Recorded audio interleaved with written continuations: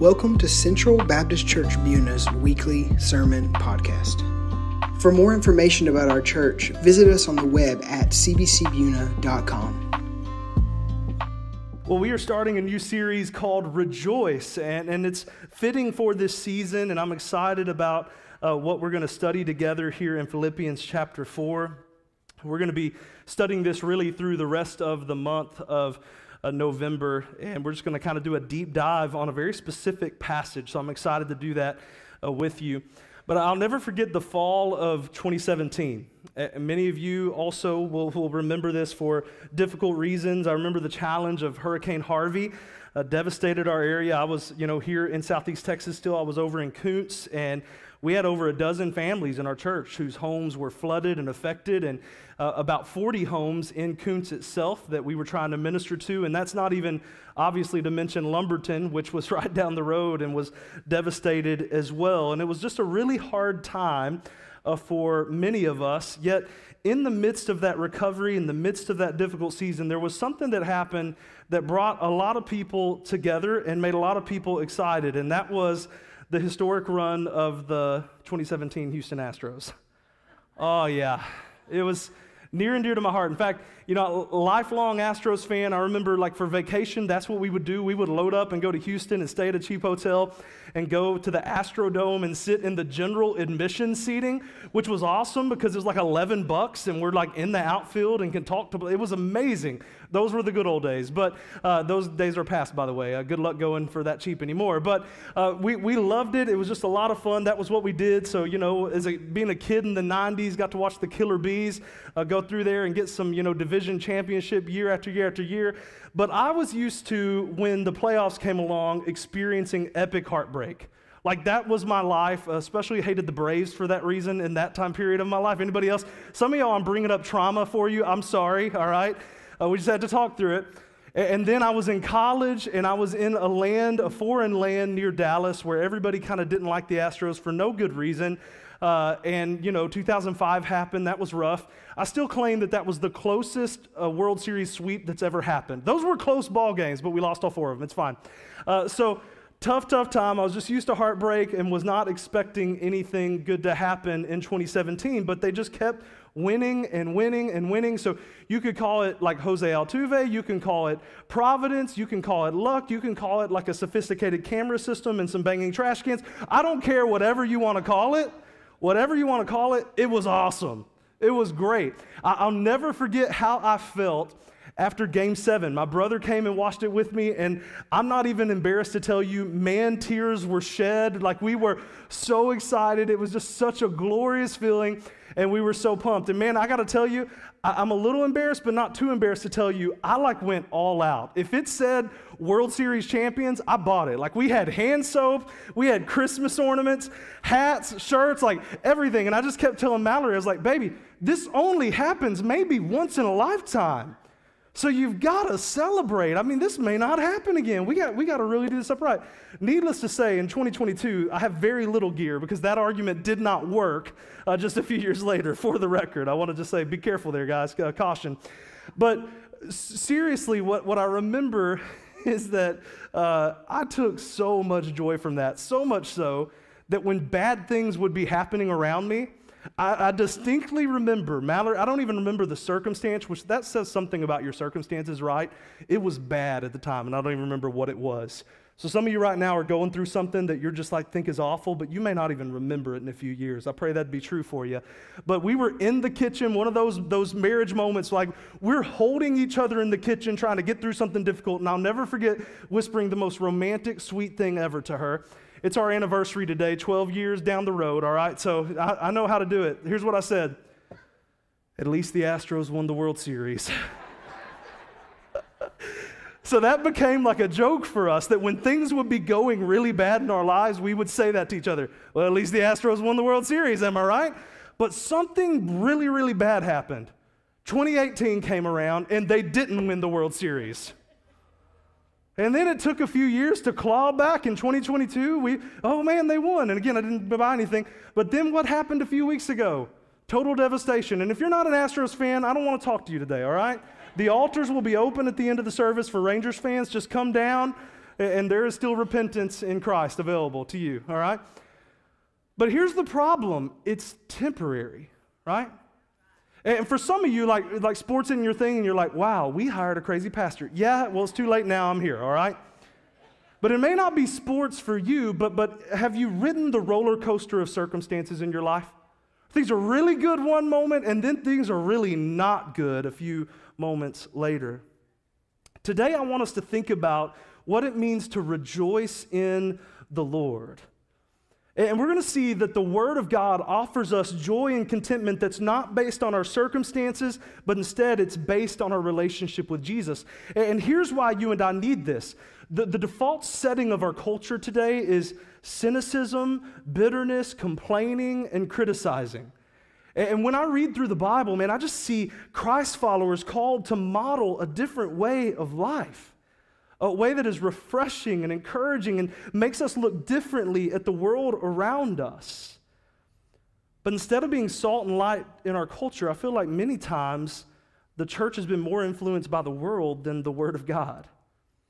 We talk a lot about missions and evangelism and reaching our area. And man, listen, I've got plans that the Lord's put on my heart and that I know God has put on our heart as a church. And man, I'm excited for 2024. We want to reach Buna. We want to reach Jasper County in Southeast Texas. I believe that our best days are ahead of us. But with that said, friends, we cannot afford to look like the rest of the world. Rather than being led by the spirit of the age, we have to be a people that are led by the Spirit of God. And I think one of the key ways this shows up in your daily life is by living a life of rejoicing. So we're introducing this series that's going to take us through the month of November. And today, really in one verse, we'll read a little bit more, but in one verse, we're going to see the big truth. And here's what it is today. To rejoice is to walk in the grace of Jesus every day. To rejoice is to walk with Jesus and to walk in His grace every day. So with all that in mind, let's read our text. We're starting in verse 4 of chapter 4, and we're going to read through verse 9. But again, we're really just honing in on the first verse today. The word of the Lord says this: "Rejoice in the Lord always. Again, I will say, rejoice. Let your reasonableness be known to everyone. The Lord is at hand. Do not be anxious about anything, but in everything, by prayer and supplication, with thanksgiving, let your requests be made known to God. And the peace of God, which surpasses all understanding, will guard your hearts and your minds in Christ Jesus.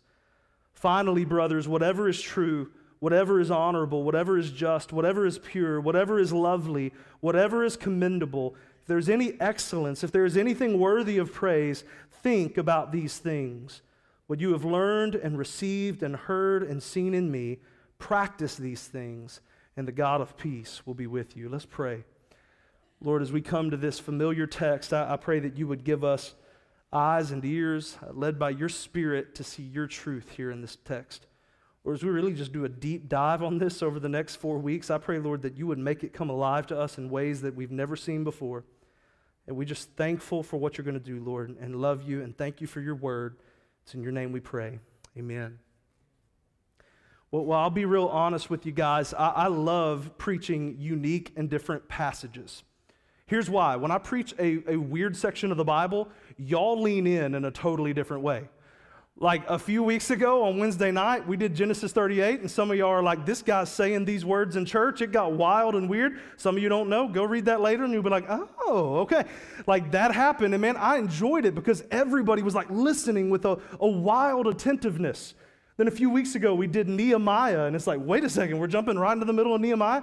But here's what I know. When we come to a passage like this, if you have a church background, you're like, all right, well, I guess the new preacher's taking his crack at it. We know the children's songs. We've heard the Sunday school lessons. We've heard this text taught many times by many different people. This is even a favorite of local evangelists that I know and love. Like, this is a passage that we come to a lot in the church. And if we're not careful, we find ourselves almost just checking out when we come to a text like this. But I believe that this is really worth our full attention and really worth a deep dive. I've preached this text a lot of times myself. I've never done what we're about to do for the next 4 weeks. We're going to take it section by section. In fact, today we're really just looking at one verse, and we're going to think about what it means to live this life of rejoicing. So I'm excited to see what the Lord is going to do. We're just looking at verse 4 today, a simple declarative statement, a command from the Lord, but when we stop and really consider everything here, there's a lot in this one simple verse. Rejoice in the Lord always. Again, I will say, rejoice. Let's just tackle this word rejoice right out of the gate. This word rejoice simply means to take delight in or to take joy in. The idea is to find your ultimate satisfaction, your hope, to find your everything in something. But as I studied this week, I was really surprised and delighted by something that I found. This word rejoice comes from the same root word as the word grace. So the word grace, this noun in Greek, is this word kairos. And the word rejoice is the verb form of that word, kairo. So in a very real sense, friends, this really spoke to me, especially coming out of our text in Galatians, where we've just been reminding ourselves of the grace of our God and the power of the gospel. In a very real sense, this word rejoice means to walk in the grace of our Lord and Savior, Jesus Christ. To walk out this grace. It is the verb form of grace, is to live a life of rejoicing. To live out this grace Jesus has given to us. As we walked through Galatians, thinking about the truth of the gospel and how it ought to change our lives, today in a different letter to a different church, Paul is saying, this is how you walk out the gospel. You want the gospel for life? Here it is. Live a life of rejoicing. To rejoice is to walk in the grace of Jesus Christ every single day. But here's what you need to know. This isn't a call to simply be a pleasant and happy person. I think sometimes when we hear that, we think, oh, okay, so I guess that's what this is about. But this isn't simply a call to be delightful. Instead, it's a call for us to delight in a specific person. And that specific person is the Lord Jesus Christ. So not only do we see this call to rejoice, we see this call to rejoice in the Lord. Now, I know some of y'all are thinking, dude, this guy is going so slow and so basic today. But I think it's important that we do this, and here's why. I think that if we're honest with ourselves, we've got to admit that we have a tendency to find our rejoicing in the temporary things of the world. We want to rejoice when we're in a great financial situation. We want to rejoice when things are going really well at work. We want to rejoice when we pass that big test. We want to rejoice when it's opening weekend of hunting season. Some of you watching on the live feed in the stand right now are like, yes, Lord. Have you seen anything yet? If not, it may be the Lord's judgment. No, I'm kidding. I hope you kill something real big and share some of the meat with your pastor. All right. I remember my first year as a pastor in Southeast Texas, 10 years ago, y'all, 10 to 12, I don't know, it all runs together. But anyways, I remember we did a camo Sunday opening weekend of hunting season. The week before, I said from the pulpit, if you go hunting next Sunday morning, I'm just praying that you don't kill anything. And I had 2 or 3 guys, I'm not even kidding you, like come up to me after church, mad, like, Pastor? Yeah, I'll not be doing that. So I've learned my lesson. Now I just make jokes about it and tell you I still want to share some of the sausage, all right? You know? We can still be friends. It is wild that we have technology now, though, isn't it? So some of them right now are probably a big buck walked by as you were looking at me and thinking about what's going on here. So glad that you're checking in online, those of you who are. But we rejoice in all these things. But here's the problem. The problem with temporary things is that they're temporary. They're going to change. They ebb and flow, and when we find our joy, our contentment, our hope, our delight, and when we rejoice in these things, you end up riding what I like to call the roller coaster of rejoicing, right?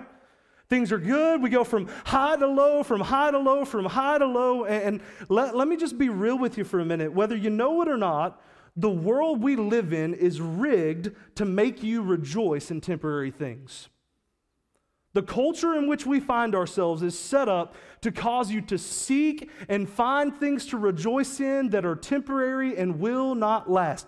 Friends, billions and billions and billions of dollars are spent every year trying to convince you that this product, this technology, this beverage, this food, this sports team, this way of life, this clothing, these things, fill in the blank, all of this will cause you to rejoice. And if you are not intentional, if we don't make an active choice to follow this command here in verse 4 to rejoice in the Lord, then you and I are going to get sucked into that world system. We talk about this, but did you know that following Jesus, sanctification, growing in Christ doesn't just happen? It takes an active decision to press into Jesus. We talked about that last week, that we want to press into Christ. Well, you need to know that rejoicing is how we press into Christ, but it takes intentionality. It's not going to just happen. When I got up at 5 o'clock this morning and I heard little feet get up an hour earlier than they normally get up, some of y'all are like, we got an extra hour. Well, praise God for you. I have 4 kids under 10. We did not get an extra hour at our house. I was trying to say, if you think this message isn't good today, I got 2 kids I can blame it on. I got up at 6, right? And I was trying to study this thing, man. So if I just sorry, that just slipped out there. This isn't testimony time. I just got a little worked up. Man, but these things are temporary and changing all the time. And if we're not active and intentional, you need to know that we're going to slip off into whatever world system is going on at any given moment. The problem, again, with temporary things is that they're temporary. The world we live in is consistently inconsistent. It's changing all the time. And if you are finding your joy, your contentment, your hope in the things of this world instead of in the Lord, man, get ready. It's an exhausting way to live. It's an exhausting way to live. But Paul is offering a better way in this text. Rejoice in the Lord. Set your heart and your mind on the one who cannot and will not change. Aren't you thankful that we have an unchanging God? That everything else is changing, the time's changing, the world's changing, our culture is crazy, but we have an unchanging God who we can rejoice in today. But then there's this critical word in the text, always. Rejoice in the Lord always. Now let's just be honest. Isn't this really the challenge of this text? This is it. Next Sunday, we're going to have Baptism Sunday. And man, I don't know, Bryce, how many we got baptized next week? 8. And we got hands raised right now. Kids that are like, I'm getting baptized. Praise God for that, man. Can I tell you, next Sunday morning, if you're not rejoicing, your rejoicer's broke. All right? It's going to be a day of rejoicing. We're going to be excited. We're going to be celebrating. We're going to be pumped about. Like days like that are going to be easy for us to rejoice. We're going to be excited about that. It's impossible not to rejoice when we see real life change right in front of us before our eyes. But what about when the bills come up and you're short that month? What about when that kid comes into your room in the middle of the night and says, Mom, I just threw up. And I say, Mom, they just threw up. Again, I slipped into testimony time. Ironically, here's my next thought. What if your marriage is barely hanging on by a thread? Get up, Dad. Get up, all right? And man, we got all these things that aren't going right in our world. How do we rejoice in those situations? What's interesting to me is that Paul is not simply asking us to turn our frowns upside down, all right? Paul's not giving us a motivational speech in a slicked up suit, with the big old cheesy smile saying, hey guys, when life gives you lemon, make lemonade. It's all going to be all right. You know where Paul is writing this letter from? He's locked up. He's in jail. He's not in a great situation. He's writing this letter from prison. That's astounding to me. Can you imagine being the church in Philippi? So this church that Paul helped start, hears that their beloved church planter and friend, Paul, is now locked up. And their hearts were stirred, and they're like, man, we got to do something to help. So they take up a special offering. They know that he is very likely in Rome, most scholars think at this time, so he's kind of in a house arrest situation, but still locked up, and he can provide for some needs. They can help him if they can get some money to him. So they hear about this, and they're like, man, let's collect some money, and let's get Epaphroditus, he's our pastor, to go and take that money to Paul. So Epaphroditus does. He goes and he takes this money to Paul, and they have fellowship together. Actually, their pastor got real sick when he was there with Paul, but finally was delayed, but he got to come back, and when he comes back, he has a letter from Paul to the church. And I don't know what they were expecting it to say, but don't you know that they were astounded to hear that their friend that was in a really rough situation had a big call for them, and here's what it was: rejoice. Rejoice, friends. Rejoice. I don't know if you've ever had weird moments like that where people in really difficult situations end up encouraging you. Have you ever been in that moment? There was a time several years ago, I went to an elderly saint's house who had just lost his wife of over 60 years. This was a couple that was really an integral part of my home church over in Spurger, and I'd watched them love Jesus and love each other for literally my entire life. And now I was a young pastor in another town, but I'd heard that his wife had died, and one of the sons had reached out and said, hey, you should come by and see Dad. So I did, and the family was gathered there at their house, and I remember pulling up in my car, and as I took that walk from like the car to the front door, I remember thinking, what am I going to say to this guy? What words am I going to offer? And I'll never forget when I got in, the warm smile and handshake. Couldn't even get up. He was just physically struggling. But man, he grabbed my hand, and the warmth, his smile, his heart. And yes, we talked about his sweet wife and how much he loved her and was going to miss her, and how much she had blessed him. And I talked about how she had blessed me. But then he went on to say, man, how's your ministry going? And asked me lots of important questions and said, man, I knew from the time you were a young man that God was going to use you. And he's encouraged me. And I'll never forget walking out. I practically floated to the car on the way out. I walked in heavy, not knowing what I was going to say, what I was going to do, and I might as well have flown back to Coons, Texas from Spurger, Texas.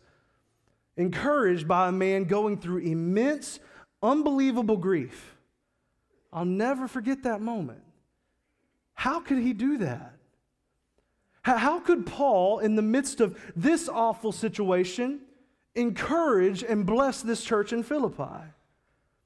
Here's why. We don't rejoice in our circumstances. We rejoice in our Savior.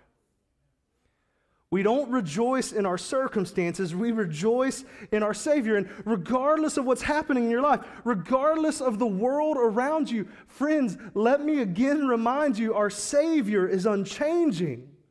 So we can rejoice. We can walk in the grace that He's given us and that He even today, right now, is giving us.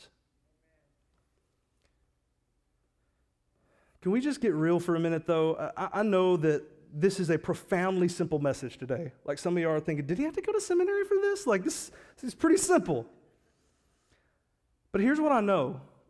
Like our world is very unstable.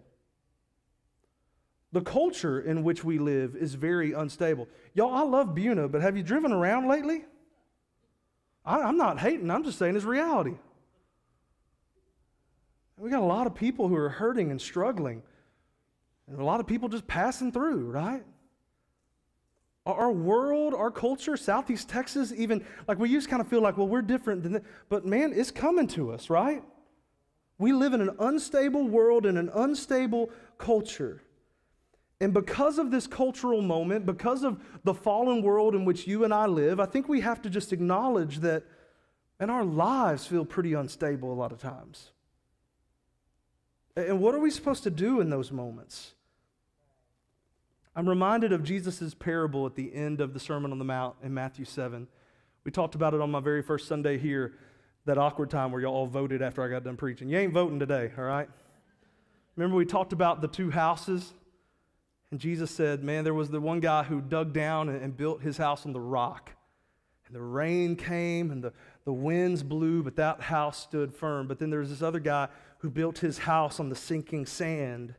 And when the rains came and the winds blew, and that house collapsed. And Jesus said, the wise person, the wise one is the one who builds their house on the rock. And he said, the rock are these words that I'm saying, the one who builds their lives on me. So this is the call to build our lives on the foundation of Christ. But if you're like me, there are moments where you wonder, am I doing it right?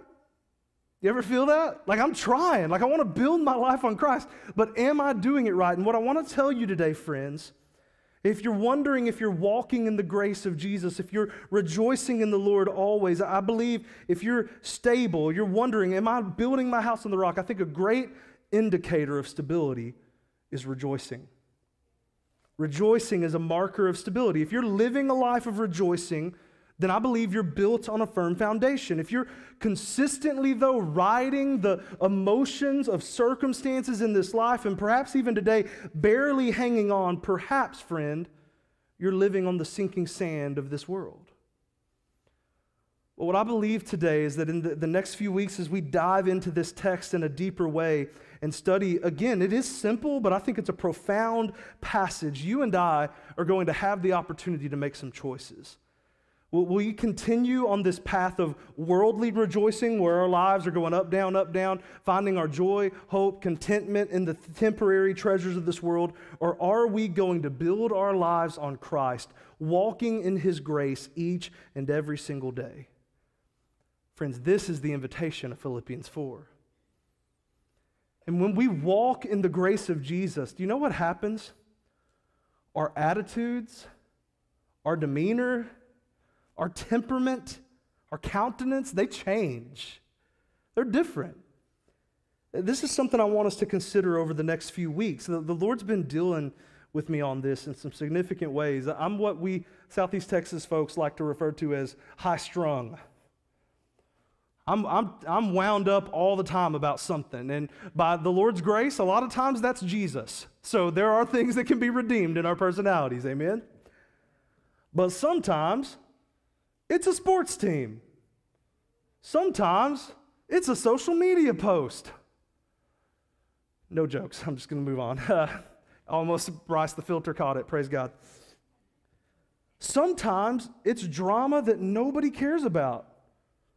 Sometimes it's the things of this world that have me bothered and frustrated. And man, what I've discovered in my life is that as a dad, as a husband, my temperament can change the temperature of my home.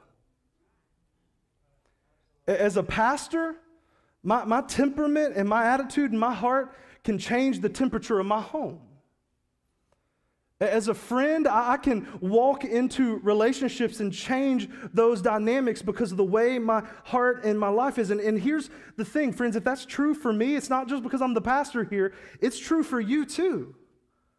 But one of the ways that the Bible calls us to be different in this world, I believe, is a call for us to be remarkably consistent. We're going to talk about that more next week, but I want to end with this thought today.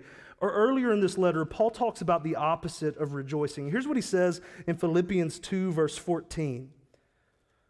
Do all things without grumbling or disputing. Now, by the way, some translations literally say, do all things without complaining, right? Oh, man.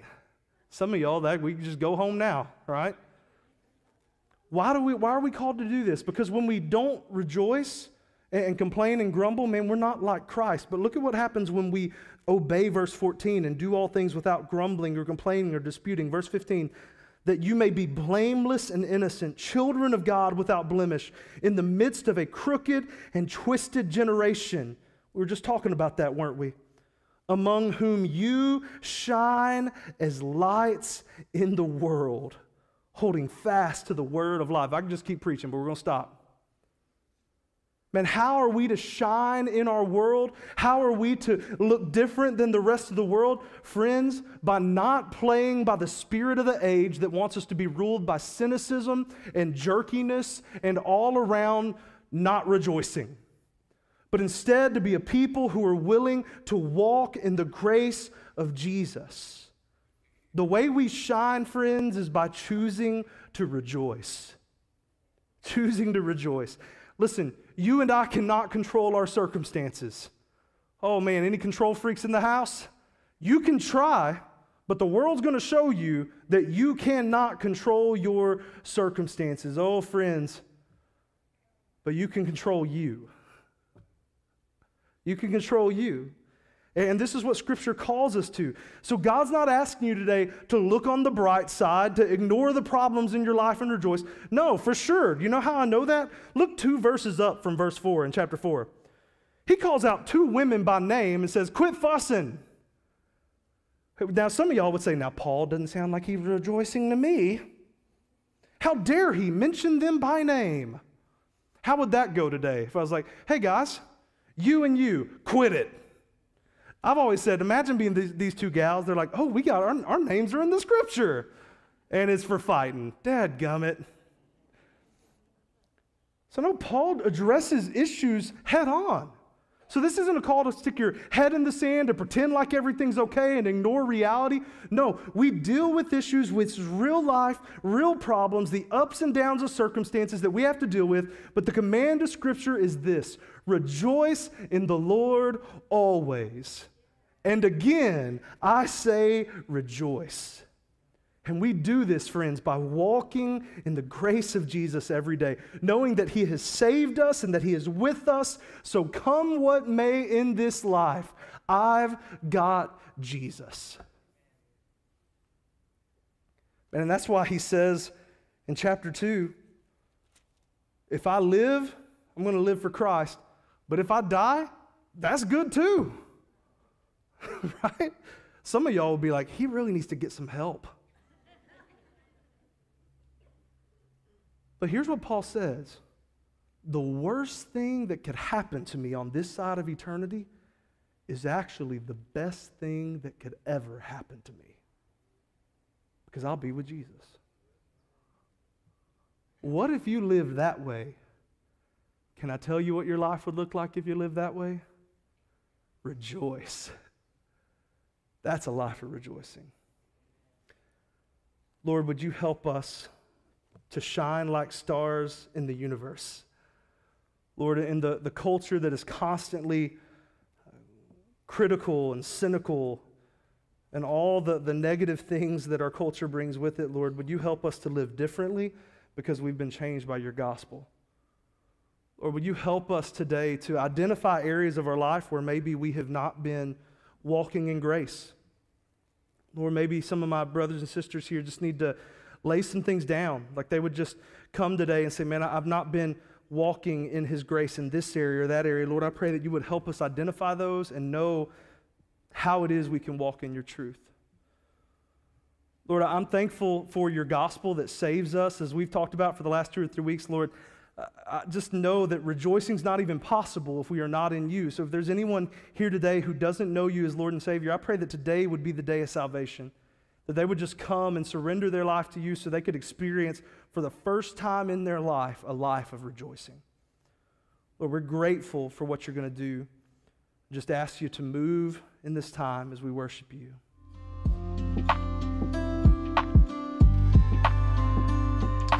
Thank you for listening to Central Baptist Church Buna's weekly sermon podcast. May God bless you as you continue to connect, grow, and serve.